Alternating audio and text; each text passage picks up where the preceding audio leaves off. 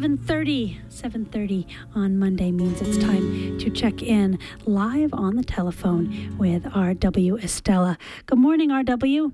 Good morning, Allison.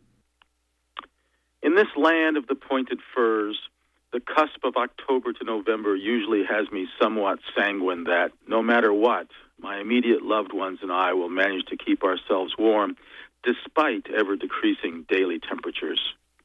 Yesterday, for example, at our building site, Terraplén, Spanish for embankment, I left off laying up joists for the first floor for a few moments to help my girlfriend with some firewood.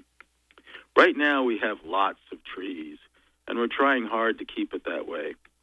So far the prep has been minimal, and only a few trees have been felled to make way for the foundation.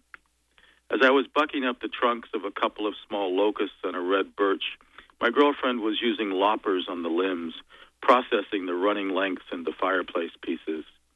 We're barely a month into autumn, with winter officially nearly 2 months away, but the beginning chill has already been making appearances.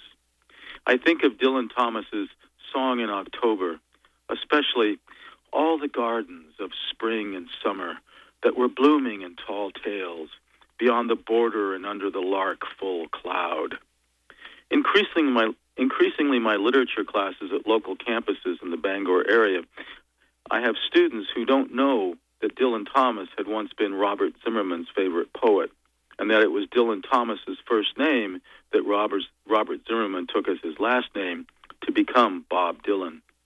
Every year, this last week of October makes me marvel at what our garden might yet offer.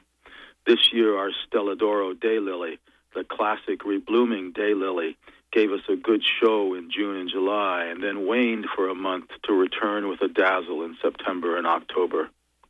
Halloween becomes the precursor for my mother's birthday the next day, All Saints' Day. And today we have only 63 and a half days left in 2013. Still time enough to accomplish more than we might think, still time enough to host a whole harbor full of hope that whatever we're up to just might be the right thing. From Orono, Maine, have a great day.